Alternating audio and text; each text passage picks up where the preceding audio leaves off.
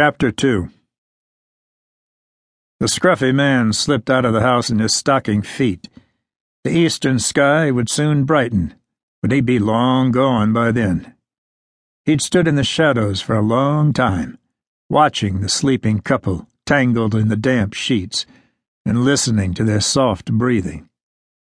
He sat on the edge of the porch, as if he owned the place, pulled on his shoes, and walked in the open until he reached the woods, not caring that he left a trail in the wet grass. It might make it more fun if they noticed. The Motorola mounted under the Plymouth's dash squawked. Deputy Anna Sloane's soft voice cut through the static. "Ned, you there?" The slender deputy was on desk duty, working dispatch after nearly dying from a gunshot wound early in the fall. It always startled Ned to hear Deputy Sloane on the radio instead of Martha Wells.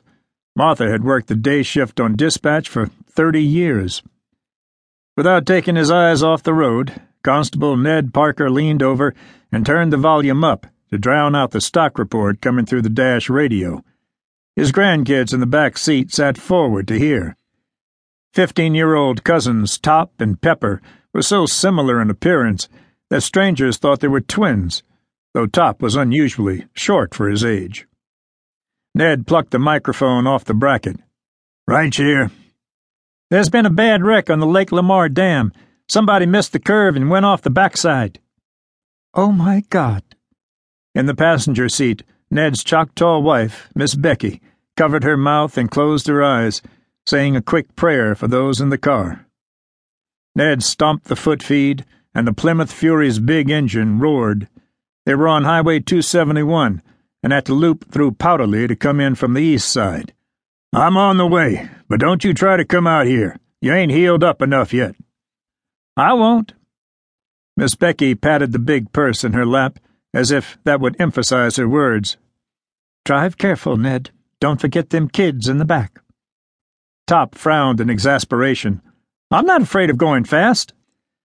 Ned ignored the boy's comment as warm, humid air blowing through the open window threatened to snatch the hat off his head.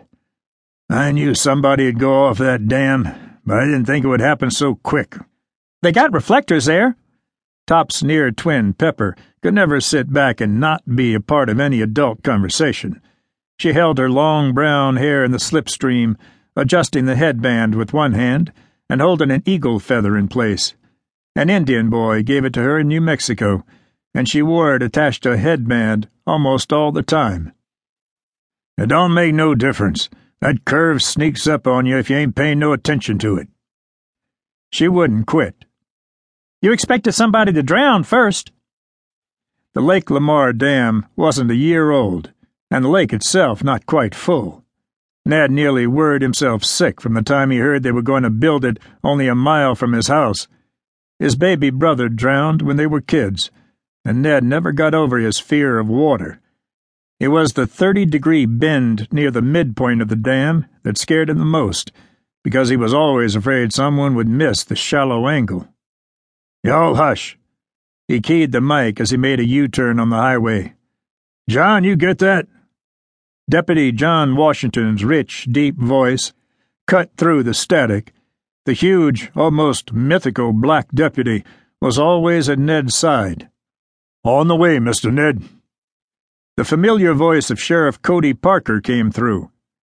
"This is Cody, Ned. I'm almost to Deport. It'll take me a while to finish up and get back there." "All right, then." Ned slowed to make the left-hand turn onto the winding road lined with pine and hardwood trees.